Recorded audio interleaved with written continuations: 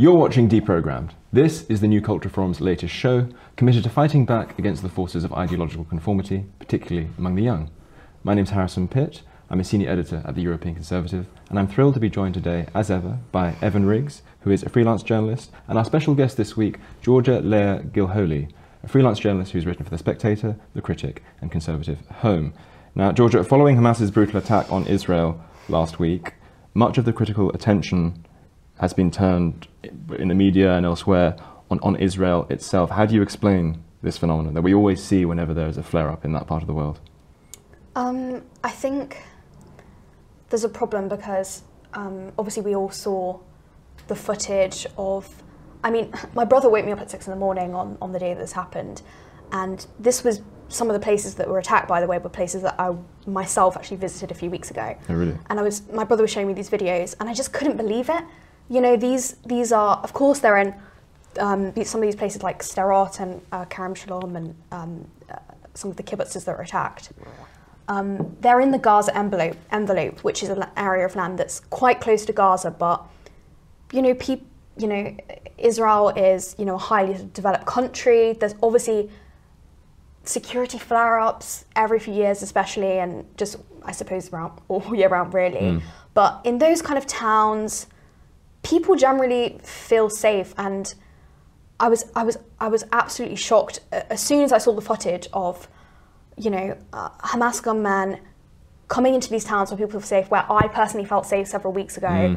I obviously know people who, have lived near there, that kind of thing.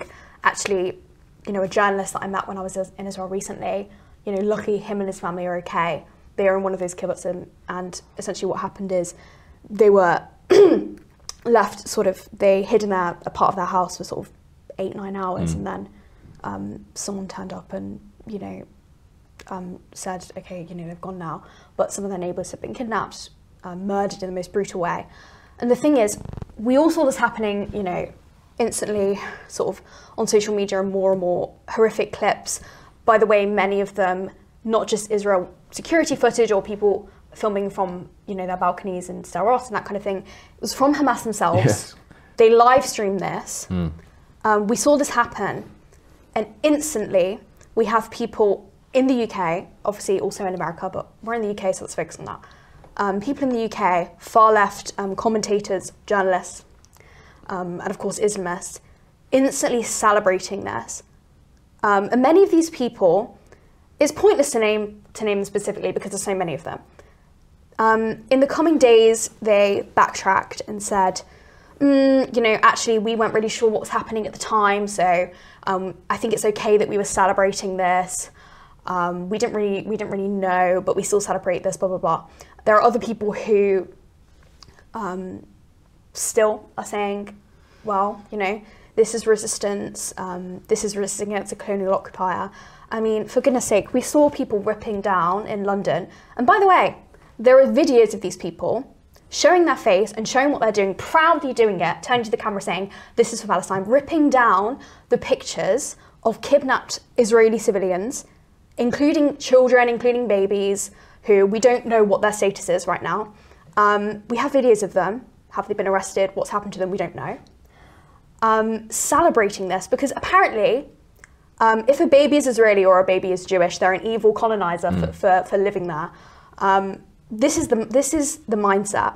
And, as we were saying, there are far left people who sort of try to sort of muddy the water when they discuss these things and pretend they're not really saying what we know they're saying. And then there are people who, usually Islamists or people adjacent to Islamism, who outright celebrate this. And we know, of course, there are many people who describe themselves as pro-Palestine, that kind of thing, who are obviously legitimately concerned for innocent lives. And I'm sure that some of those people have been at some of the protests recently. However, if you see some of the actions in these protests, there was an immediate one just a few days after the attacks on Israeli civilians. And of course, there was a big one in London, and there are more planned across the UK, across the West. If you're let's use an example in Britain. If an IRA terrorist bombed, a village in Surrey, okay, which they haven't specifically bombed in a village in Surrey, but they have obviously attacked British civilians. If an IRA terrorist did this, 2 days later, would you think, right, I'm going to join a huge crowd of people, run through central London, wave the Irish flag, wave the IRA flag, that kind of thing? Would that be your instant reaction? Or would your instant reaction be absolute horror that this is how a group behaves, this is how a group operates, even if maybe you might share a concern for, their nation, that kind of thing? And using your kind of IRA example there, it's hard to see how a protest like that, hypothetically, would be described by the BBC and other British institutions as a pro-Irish protest. Whereas, a lot of these demonstrations that we've seen in the UK, and like you said, all around the West now, are described as being pro-Palestinian. But I fail to see how taping printouts of paragliders to your back is pro-Palestinian. That seems more of a celebration of aerial assault. Yes. It's a very interesting way of framing this. I mean, everybody at this table, I'm sure, would say, we don't want innocent people in Palestine to die. We obviously would like there to be, peace in the region. But if you're taping a paraglider yourself, you're tearing down pictures of missing babies. That's not pro-Palestinian. That's anti-Israel. Yeah, I mean, it's not... Yeah, correct. I think a good move from the media would be to describe these protests and these kind of actors as anti-Israel, because that's sort of what they're defined by. That is a unifying theme. That yeah, absolutely. Yeah, absolutely. And anti-human dignity and anti-human. And I think that why they're doing this really, and why what happened on Saturday was, as I say, in the moment, it was very shocking to me. And I didn't imagine that this kind of flare-up would sort of happen now. However, in terms of how Hamas operate, how also the Palestinian Islamic Jihad, which is another group operating in Gaza, also the Popular Front for the Liberation of Palestine, which is another Palestinian terrorist group, which, by the way, they've blown up shops, they've hijacked planes, they're not banned in the UK as a terrorist group, so yeah, but that's another thing we can get to. Another change in the law yeah, which should take effect. I'm not surprised by, there were people surprised by how Hamas acted, that kind of thing. I'm not surprised by it because I've been reading about this, writing about this for years and years. No one ever listens. Yes. No one ever listens. I mean, for goodness sake, their founding charter calls for genocide against Jews across the planet, not even just in the Middle East, which is a defining factor of all these Palestinian terror groups. The reality is that these groups, which we know, of course, not every single Muslim, not every single Arab, not every single person who identifies as Palestinian supports, obviously not. And we know that if they speak against it in those societies, they will also be killed or persecuted, or God knows what will happen to them. We know that. However, a defining feature of these groups, which unfortunately have a grip on lots of these societies in the West Bank, in Gaza, in Islamist groups across the world, or people who support Islamism across the world.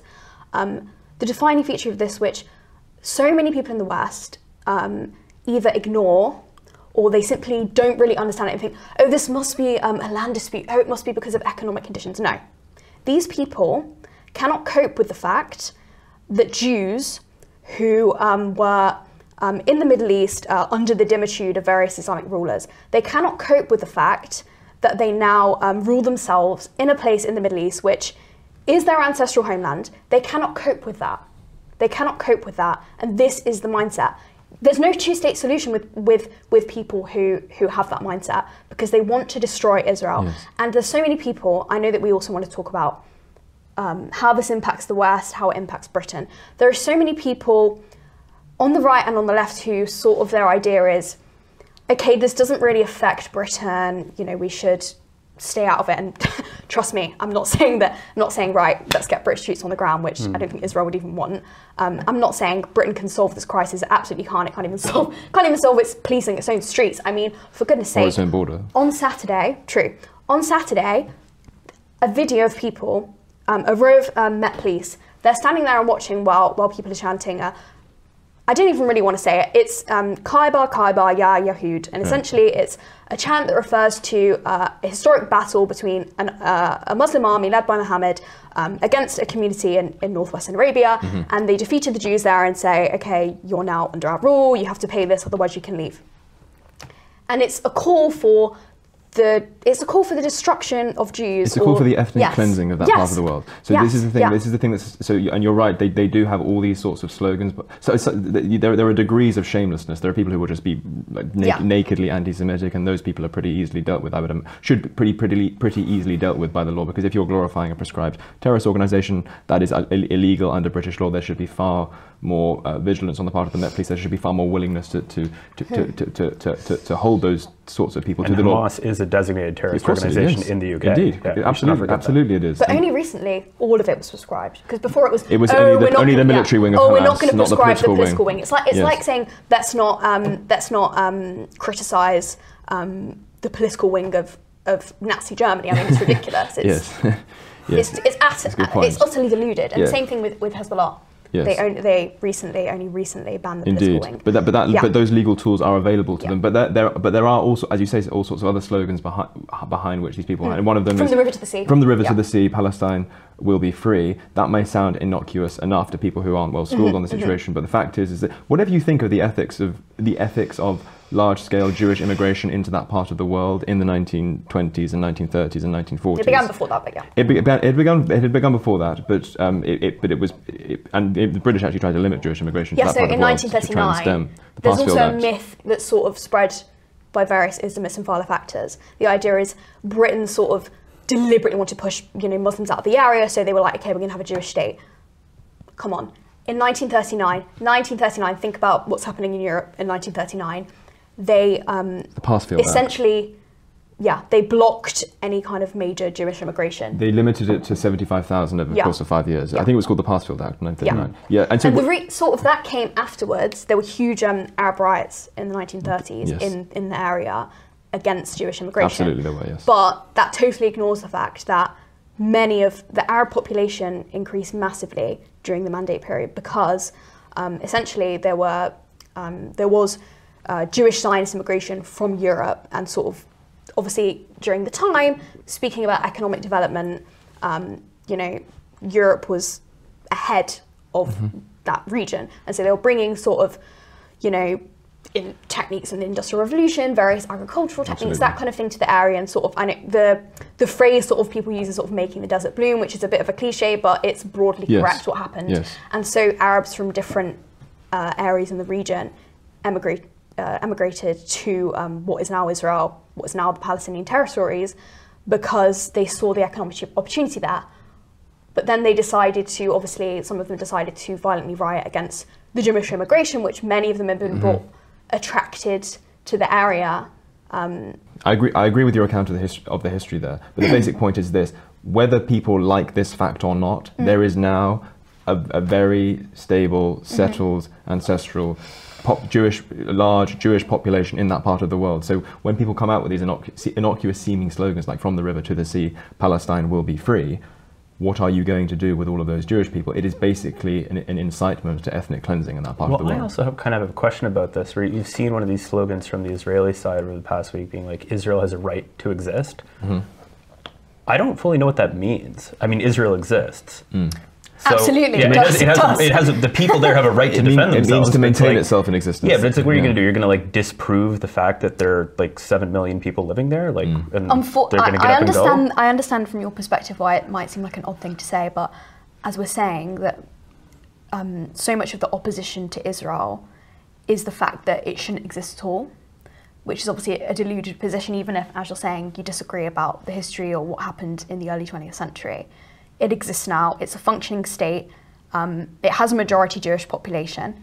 What would happen if somehow Hamas, Hezbollah, whoever, Fatah, whoever, managed to take over what is now the state of Israel? What would happen? I mean, what people also don't discuss is how actually the majority of Jews living in Israel, they are either the people or the descendants of people, family members of people who were exiled from the Arab and Muslim world just before or just after 1948 when Israel declared independence. And this was actually, of course, nothing to do with most of those people being involved in the Zionist movement. There was some support for Zionism in Mizrahi communities, so Jews living outside of Europe. There are Sephardic Mizrahi communities in Europe, in places like the Balkans, that kind of thing. But Zionism was primarily a European Jewish movement. Is that Yes, the point it you're was, making? because if you look at the history, obviously, in the Eastern Europe, for example. in the 19th century, yes. Pogroms in Russia, all that sort of thing. of course, it was a reaction to that in part, but also you see different self-determination movements in Europe at that time from lots of different people. You also have the unification of Germany, unification of Italy, that kind of thing. So it's very much a European thing, though. The history of it, you know, it's not like they were just like, okay, let's just pick some random place in the Middle East. You know, the Jewish people have a historic connection with the area.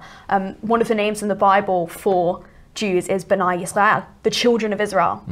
This is a 3,000 plus year history. It's not something that was just conjured up by, you know, evil Europeans. Invented on and the as I'm saying, yeah. I don't. People shouldn't have to, who are living in Israel now, shouldn't have to, you know, justify that fact they're living there now. But there is this idea on the far left and in Islamist circles that every single Jew living in Israel is European.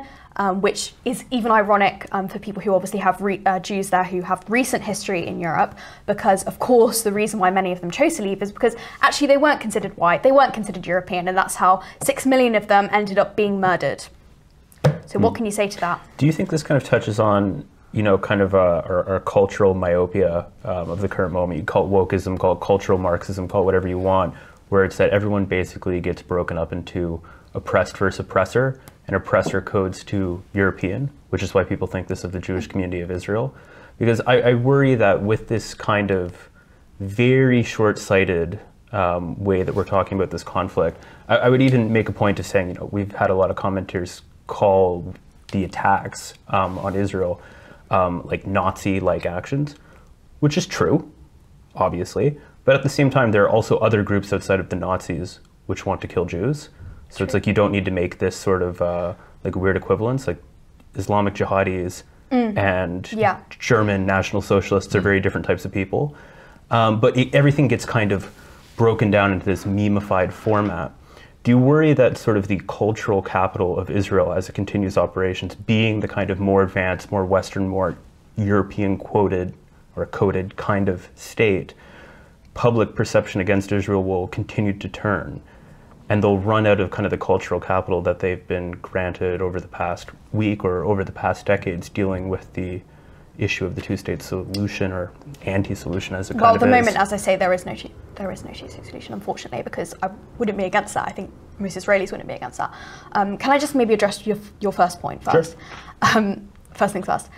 I think that I totally agree with you that the way that certain people on the left, for example, have responded to this, I think it very much aligns with wokeism, that kind of thing. But this isn't a new thing.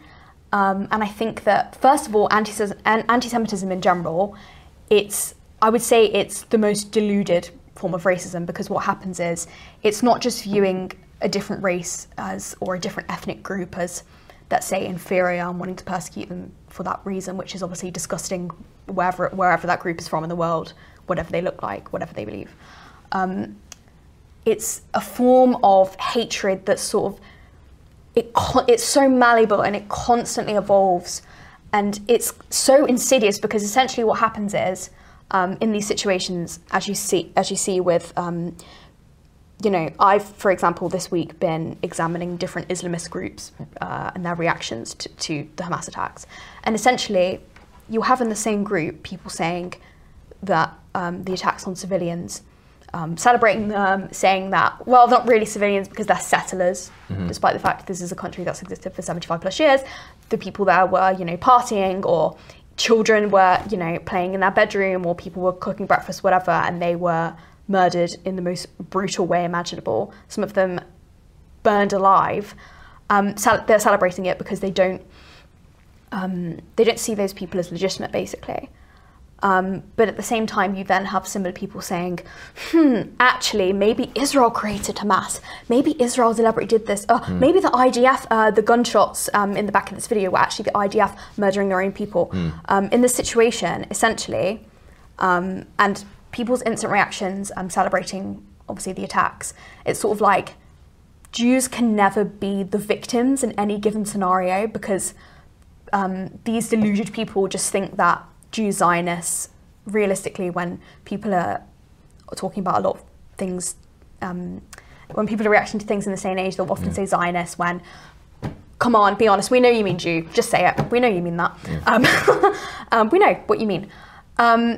I would agree. I would agree with you. The one of the unique things about anti-Semitism is that there is a paranoid strain to it, which doesn't necessarily exist with other forms of bigotry. So it's possible to imagine someone who hates like West Africans because of their cooking or whatever.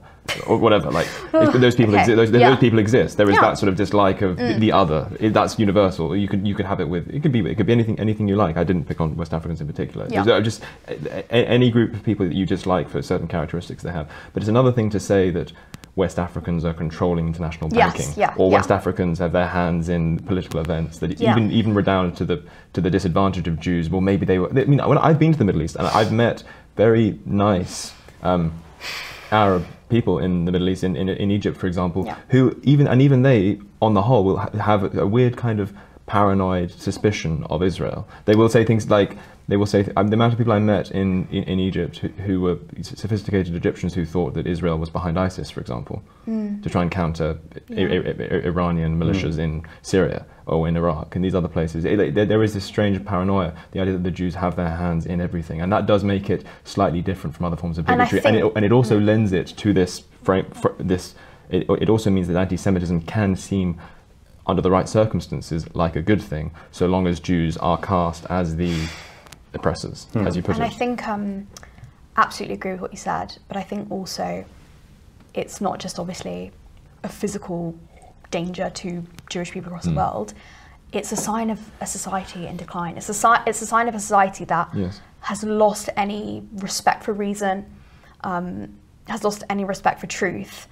And I think that I'm not just obviously worried about the rise of global anti-Semitism. I'm worried about what this means for, Europe, for Britain, for America, Canada.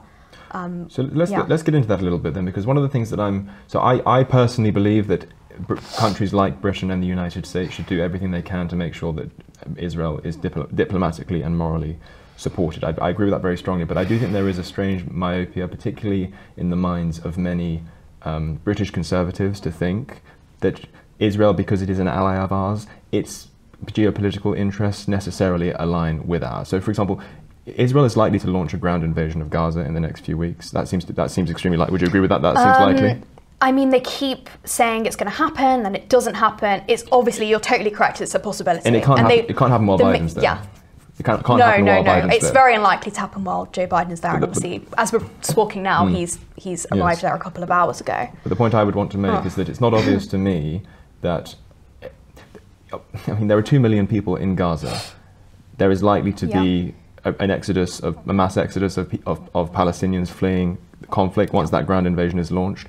General Sisi the Egyptian president, isn't likely to want too many Palestinians coming in to Egypt, which would be the natural place for them to go, seemingly, because General Sisi is very anti-Islamist, very anti-Muslim Brotherhood, and the levels of sympathy for Islamism and for the Muslim Brotherhood among the Palestinian population, or that way of thinking, is incredibly profound. So Hamas, is basically an outgrowth of the Muslim Brotherhood. It is, absolutely is, and 44% of the Palestinian population in 2005 voted for Hamas in the Gaza elections. And so I don't think General Sisi is going to want those people in Egypt, because I think he will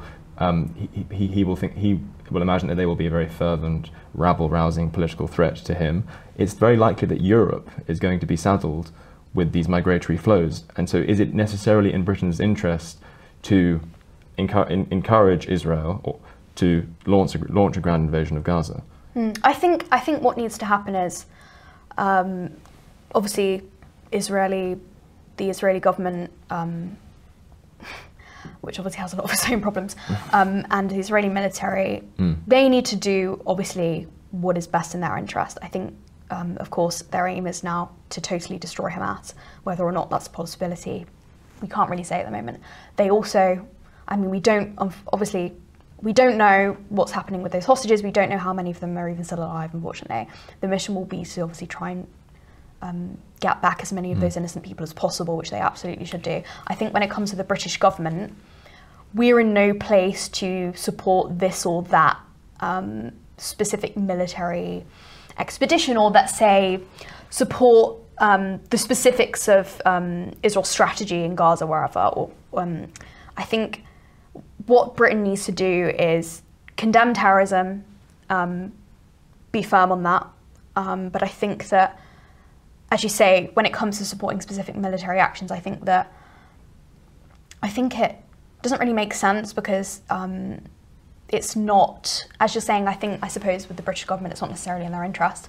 And also I think we have to think practically. I wish this wasn't the case, but it is. We have thousands and thousands of people, let's be realistic, it's true, thousands and thousands of people across the UK who are heavily sympathetic with what happened on October 7th. It's just the case, as we're saying. You don't take to the street with a Palestinian flag after the government of the Gaza Strip burns Jewish people alive, and including children, rapes women, that kind of thing. You just don't. You'd expect them to keep their heads down, if anything. No, after an event like that. Well, they know that there will be no punishment. Absolutely. As you're saying, they know nothing will happen. So you don't trust. So there's been a lot of talk about using the legal tools we have at our disposal to try and, if these people have dual citizenship, to revoke their British citizenship and deport them potentially, if they're found to have broken the law, and if they do have only British citizenship, or they're only eligible for British citizenship, to prosecute them, put them in prison under the 100%, under the Terrorism Act. The problem is we have a completely inert and broken political class and political system. In the midst of when we had those protests the other day, we have a news article saying, actually, you know what? People who rape people who steal things, we're probably not going to put them in jail, because the jails are full. Seriously? Yes. Is this how a serious country operates? It's not. We're not building anything. We can't even tackle people who, on the streets, are basically calling for the blood of Jewish people. Yes. People who are tearing down the posters of innocent children. Yes. I don't think we're in any position to do what needs to be done. In the wake of these mass protests, what do you make of Hamza Yusuf saying that he wants to basically import, I mean, how many would it be? 100,000, a million, 2 million? Well, there's 2 million refugees from the Gaza Strip. We know there are too many white people in Scotland at the moment. Hamza Yusuf has already made that very clear. Whether he thinks that there would be, there can be too many Palestinian immigrants is another question. That he could see what's happening in London and other British cities, and then say something like that. Like, he's like, we have a need to do this. It's like, first of all, I don't understand how that's in Scotland's best interest. I don't understand it's in the UK's best interest. And given the response that we've seen in the past week, do you think that's likely to exacerbate the issue? But this is the point. One of the things that I think made that comment so insidious is that when it's juxtaposed with his obvious racist contempt for the native population of Scotland. I mean, I think most of our viewers will be familiar with that speech he made, in which he was lamenting the fact that the country which the people of the country he's trusted to represent is around 97% white. He was resenting the fact that Scotland was a majority, which is just white weird. country, which I don't think it's just weird. I think it sort of exhibits a sort of virulent anti-whiteness. It's not surprising that he should want Scotland's demographics to change, given that he clearly doesn't like Scotland's demographics in their current composition. True. Well, and also that his wife's family lives in the Gaza Strip. Yes. So I mean, he's got it's just odd. It's much like when we talked about Rishi Sunak having a kind of a different loyalty to India. I mean, it seems very strange that Britain's politicians now have these kind of, all of them. And I think I think it would be fair to say all of Britain's main politicians, leading the countries at least, now have kind of a dual allegiance in this weird way. Yes. I guess that's something that we can't speak 100% certainly on, because we can't really make windows into their souls about their specific motivations. But I think especially with the Rishi Sunak case. I mean, obviously I know he has Indian heritage. I don't really know. Obviously we know his wife has business interests in India. I can't speak specifically to what his motivations are. Yeah, but the speech made by Hamza Yousaf, I think it's really odd, and I would say it's racist, because the way he speaks about Scotland being majority white is very odd, like in his voice. You know, there's a lot of vitriol, which I just find bizarre. Yes. But unfortunately, there's lots of people who now hold that mindset, who don't think that's bizarre and do just demonise white people or native British people. It's very odd.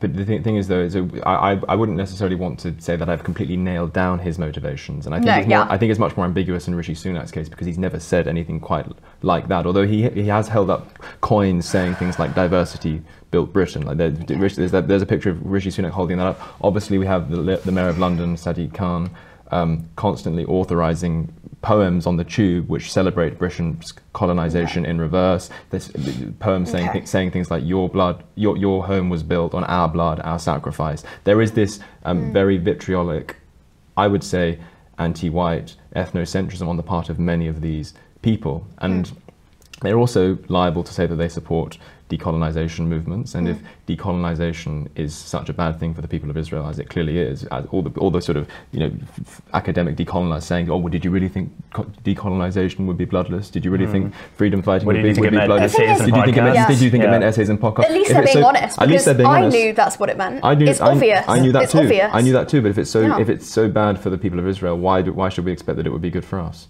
Yeah, true. Absolutely, absolutely. Yes. And there is this, and so this is what I want to make clear. I'm trying to walk a bit of a tightrope here. I believe that Israel has a right to exist. I think it has a right to do whatever it thinks is necessary to protect its own people. But I also think that our government has that duty to us. Yeah. I think it has that duty very strongly. And I think that it should be much more discerning in making sure that whatever they're doing, whether it's sending naval ships into the Mediterranean to show support for Israel, or whether it's trying to resettle displaced Palestinians in this country, they should make sure that the interests of the British people are being served first. And I don't think that those interests I mean, are they served. haven't been. Exactly. They haven't been over the past however many decades. So I wouldn't expect anything different. And I think, at the next election, we're going to have a choice between, Keir Starmer's Labour Party, Rishi Sunak's Tory Party. What's the difference? No, realistically, there is no measurable difference. I have a bit of a provocative point to make on this, which I think maybe lends itself more to an American context. But I don't know if you guys saw a lot of conservative American politicians like Nikki Haley coming out and saying things like, this wasn't just an attack on Israel, but also an attack on America. And it seems to me that a lot of more conservative, kind of center-right voices, Jordan Peterson, for example, coming out and saying something like "finish them," or that might have also been Nikki Haley, but he said something to that effect, right? We've seen a lot of people come out with this like massive sort of nationalistic, pro-military response for Israel that is never really seemed to be deployed for their own countries. Yes. And I do feel like this tragedy has given people an excuse to kind of tap into to those drives in a socially acceptable way. Interesting. And I think a lot of people are noticing that over this past week. I think with some people, yeah. And I think that when emotions are high, people will make bolder statements, if that makes sense. I wouldn't necessarily agree with you that every American politician who is quite pro-Israel is not pro-America. I think that people like that often get called neocons. That's not the point that I'm making. Because they're quite bullish when it comes to the American military as well. I think that with some people, I think, maybe you are right that sort of any kind of sense of national identity in America and Europe is quite, I would say in Europe more so than America, because I've lived in America, there's still quite a strong sense of national identity. I think in Europe and Britain it's more of an issue, though I'm not saying obviously it's disappeared. No, so I think the point I think the point for these people wouldn't be necessarily that they're not patriotic or that they don't care about America if they live in America, that they don't care about Britain if they live in Britain, they don't care about France if they live in France. I don't think that's necessarily the point that Evan is making. I think the point is that it does reflect a strange order of priorities. And again, I'm not even in principle. That was we'll continue. Whatever that was. I'm not even against, in principle, the idea of I don't know enough about military strategy. I'm not against sending British ships into the Mediterranean, like whatever function they're going to do. I'm not even saying I'm against that, but I do find it funny that when that is more than this government has done to try and prevent our own homeland from being invaded by illegal immigrants in the Channel. Like, sending like that level of resources. I mean, if we can, it seems to me that if we can show strength in the Mediterranean, we should be willing to do it in the Channel as well. There was a strange order of priorities. I think with foreign policy, I think it's always easier maybe to be a bit more bullish in terms of either what you do or what you say, because your voters are not necessarily going to pay that much attention, and also you have less scrutiny sometimes when it comes to that. I think that's part of it. I think it's just easier to kind of do stuff like that for politicians, and I think they know that it will appeal to certain people, whether that's in America or whether that's in Britain.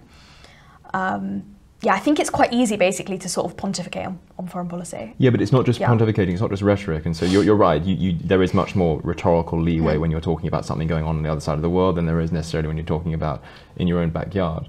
But I just find it strange that I think a lot of our elites, and I mean by that I mean Western elites, particularly in America and in Britain, we have this strange kind of arrogance whereby we think that we can solve the world's problems through shows of military strength, and as a result we're just willing to let everything at home crumble. And I think that's a strange myopia which exists on behalf of our politicians, and I just find it bizarre that Rishi Sunak instantly was able to sort of let's deploy 2 gunboats in the Mediterranean, but the Channel, I mean, more and more arrivals are coming across the Channel every week, and he seems much less willing to go hard on that issue, even though I do think it would be popular. And I don't just mean rhetoric, I mean actually bloody doing things.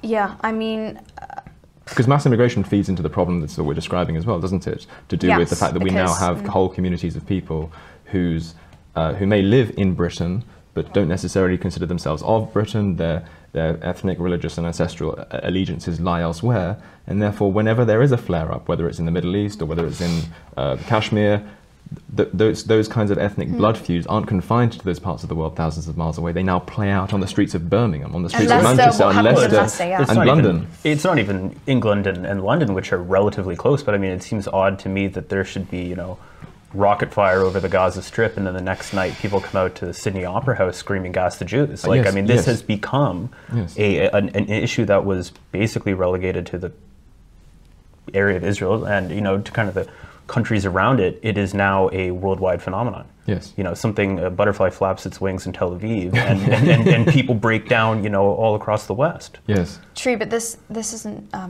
I'm not suggesting that you're saying this, but this isn't something that's just happened this time. No. 2021, 2014, 2012. Yes. Every time there's a flare-up, this is what happens. And British Jews bear the brunt of it. That's definitely true. Yeah, it's true. But do you think as I'm saying, it's because the people who, pro-Hamas, whatever, the people who claim to be pro-Palestinian, but realistically we know they don't care about Palestinian lives. The anti-Israel people, it's not about Israel, it's about Jews. That's the reality, and people don't want to acknowledge it. That's the truth. I don't know, this might be a little bit off the cut, but if in 1940, let's just say in 1948 in Britain, someone had made a prediction that in 2023, Jewish children would feel nervous about having the Star of David on their uniform. Jewish schools would be closing in London because there was fear of, there was fear that there would be prejudice and violence against them.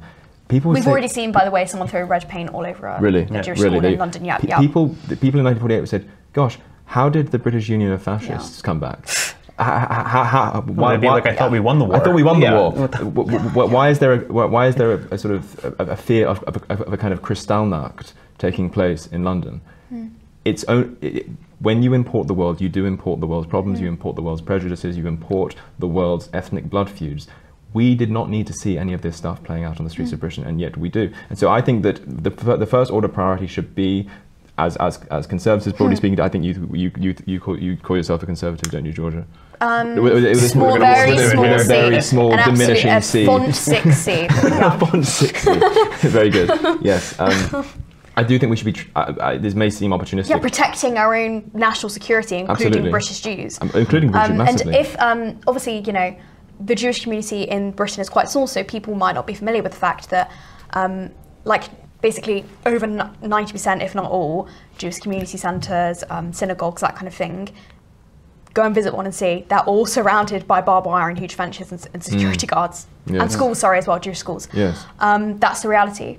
So I think that Every day. So every day there's protection against this. But as you're saying, it got to the point last week when we had hundreds of Jewish children sitting at home because they thought it's not worth the risk of going to school today. And I wouldn't be surprised if there are already people, I could check, I guess, with people I know who maybe earlier that week already said, or maybe even today, say, look, you're not going to school. So as well, so as well. And I totally get that. No, I would do that. Of course. I want to ask you a question about this, actually. So the last guest that we had on was Nima Parvini, who talked about in his book right here, The Prophets of Doom, this concept of I need to read asabaya. Great book. But asabaya is a term that I think was coined by Ibn Khaldun, who is considered to be like the Middle East's like preeminent like sociologist, basically, which talks about this kind of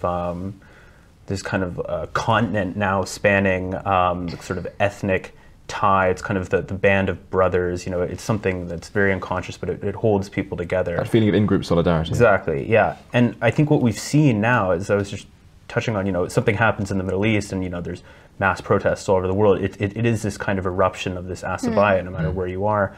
Now, I've been glued to my phone watching everything that's come out over the past 10 days or however long it's been. And we've seen massive amounts of pro-Palestine, anti-Israel protests. We have seen some Jewish protests, but they have not been in I wouldn't any even way call them protests, I would call them, in the UK we've had a couple of vigils yes, sure. for the victims, the hostages, and also the people who've already been killed. Maybe counter-protests as well. There have been some little counter-protests that I've seen. Yes, yeah. Against gatherings, whatever you want to call them. But it has not been even remotely on the same scale as the pro-Palestine, anti-Israel demonstrations that we've seen. Yeah.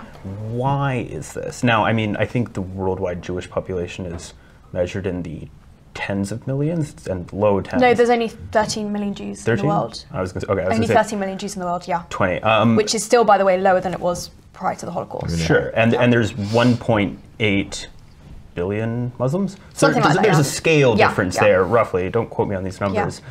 But you would expect to see maybe under this kind of this small community on the global scale, which is kind of being, there's pressure coming after it from all these different angles, right? You would expect to see this like massive sense of solidarity and a willingness to go out and show face in the same way as these Palestinian protesters.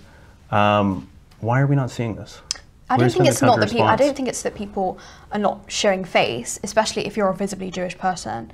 If you wear a kippah or something like that, you're sort of, I guess, every day going out and showing face. There have definitely been individuals. And there have been vigils, but the point is that those vigils have been disrupted, probably. Well, actually, there were some attempts to disrupt them. Shouted down. Yeah, so vigils, for the victims. And I think, as you're saying, huge, of course, it's a numbers thing because there aren't that many Jews in the world. But I think also, as we were talking about before, it's sort of the difference between the two parties, shall we say, on the sides. Overwhelmingly, the Israeli Jewish adjacent, whatever you want to say, reaction to this has been a concern for life, and the other side celebrates, venerates death. This is something, it just kind of gets to the point where you kind of are exhausted of saying it. Every day on Palestinian television, you have channels, telling children to be suicide bombers, telling them to, stab Jews, whatever. This is, brainwashing from birth, basically. So it's not any surprise. And it's not any surprise that people in the West who feel a sense of brotherhood with that society might also agree with those views. And it's a tragic thing, really. I've seen so many horrific things over the past week. My WhatsApp keeps running out of storage because of all the videos and things I'm being sent, included by people I know actually who are, in the region.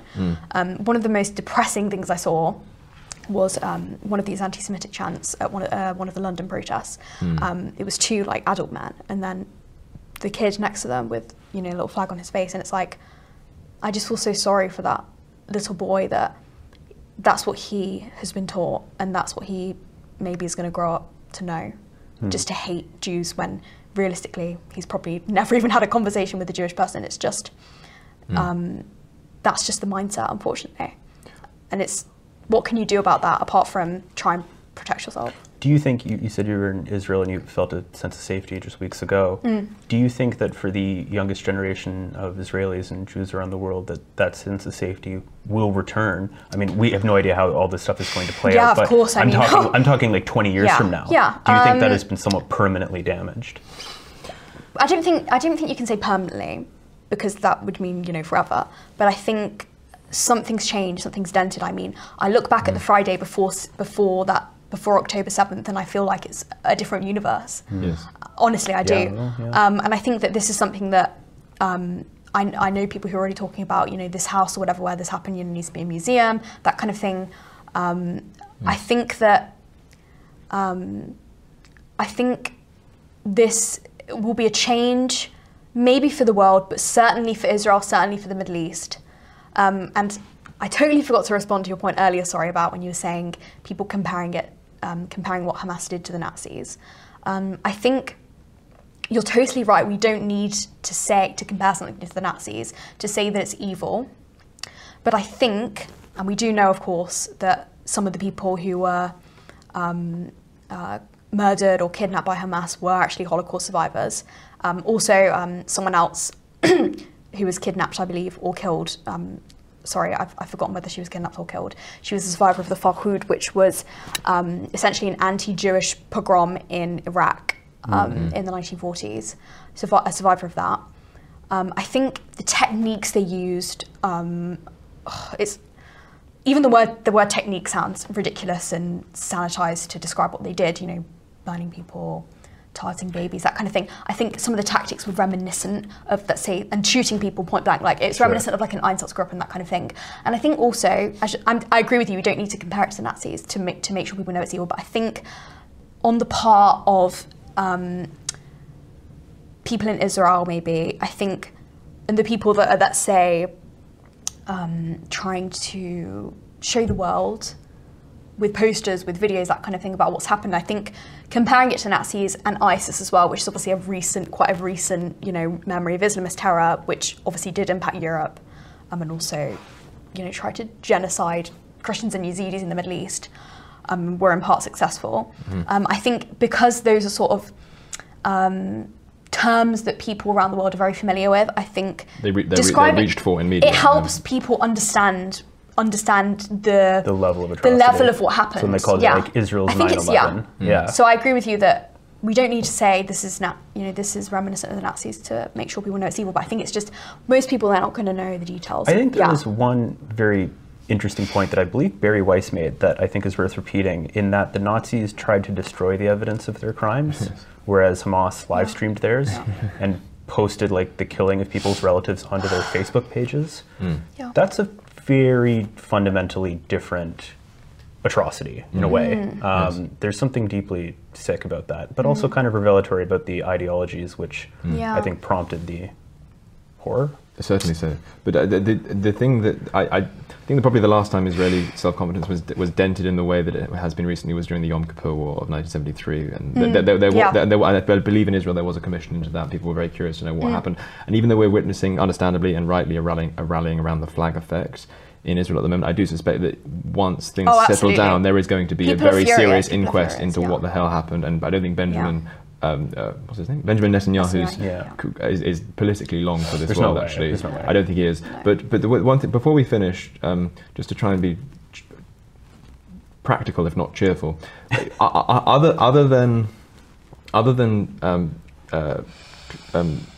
massively reducing immigration and controlling the borders, so that this problem that we've incubated within our midst isn't at the very least allowed to grow. Applying laws equally. Say that again. Applying laws equally. Yeah, and applying laws equally in the territory itself, in Britain itself. What do you think we can do to protect the national security of this country, including the security of British Jews, especially? Like what would a government that was serious about achieving these goals be doing? I mean, as you say, we don't have a government that's serious about achieving these goals for British Jews or for any British people. We just have there's no sense of security, is there? We have, at this point, we have a situation where people are, attacked or have things robbed from them, and they don't bother calling the police because they know nothing will happen. I think we summarise sort of accurately what would need to happen. People showing support for terror groups, if they have dual citizenship, they need to have their British citizenship revoked. Otherwise, they need to be in jail because, I mean, I'm sorry, actually, I'm not sorry. I'm just trying to be polite. I don't know why I'm trying. If you support a terror group, that is illegal. Yes. Yeah. As I said, unfortunately, some of these groups that are involved are actually not illegal in the UK, which is insane, and that needs to happen. If you support a terrorist group, what place is there for you in civil society, in British society? There isn't one. You're a danger. You're a danger to society. There's no solution to that.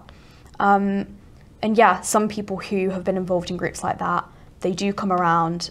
And you know, I know. Actually, I've met people who've been involved in. Obviously, Majid Nawaz is quite a famous British commentator. I think he might have sort of gone off a bit off the edge over the past few years over vaccines. A former Islamist who now sort of has talked about sort of trying to get people out of that mindset. There are other people like that, but the majority of people, they're never going to come around. Yes. So you need to mitigate the situation to ensure that people are protected. And as I was saying, it's not just a theory of, oh, what might happen. We've already seen someone throw paint over a Jewish school. We haven't looked at our notifications during this chat. God knows what could have happened. We don't know what could have happened. We don't know what could have happened. We had someone try and firebomb a synagogue in Berlin in the early hours of this morning. We had someone go on a 12-hour rampage around Brussels, and people have died because of that. Bomb threats all over Paris. Yes, yeah. Bomb threats all over. They were evacuating the Louvre the other day, Versailles the other day, today, French airports. This is something that's now. This is something happening now that's a danger to all of us. And every single time, or the majority of times even, the people who commit Islamist terrorist attacks in the West, they're known to the police, they're known to intelligence. Why wasn't something done? Time and time again.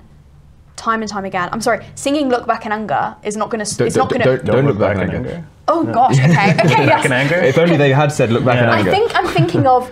The play is called "Look Back in Anger," right? Well, perhaps, the play is like a kitchen sink drama from the 60s. Is it? About kind of like an angry young man. So I think the play is called.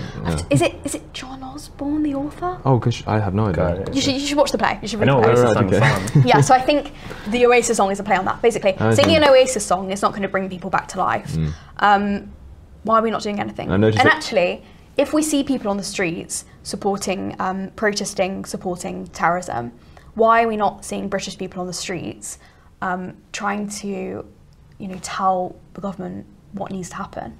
I think people are just very complacent. I think the older generations as well, they're very complacent. They think, oh, well, I have a house and I have a decent life, so things are going to be fine forever. But there's also a mood of resignation, which I find concerning. Yeah, Why is "Don't Look Back in Anger" only a statement that's only ever reserved for the British population? Yeah, I know. Because it's so racist. No one tells the Palestinians not to look back in anger, or any other allegedly preyed upon people. Anyway, Georgia, thank you so much for joining us on Deprogrammed. Thank you for your insight. Evan, thanks as ever.